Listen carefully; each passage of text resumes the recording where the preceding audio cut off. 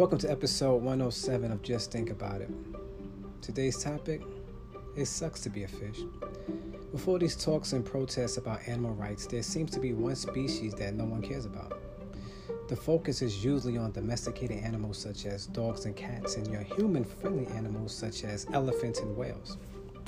Then there are the herbivores who have issues with the carnivores because of the carnivores' dietary practices. However, in the midst of all these discussions, accusations, and such, no one seems to care about the fish. The fish is practically irrelevant in life-preserving discourses.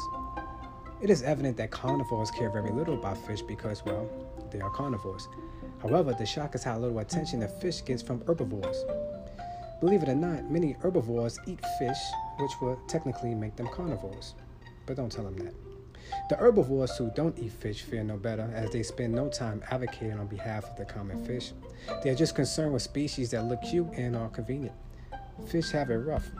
Even in the scriptures, there are so many dietary laws and do's and don'ts, but fish are considered an afterthought. So, when it comes to life cycles, we definitely know the priority of fish. It really sucks to be a fish. Just think about it.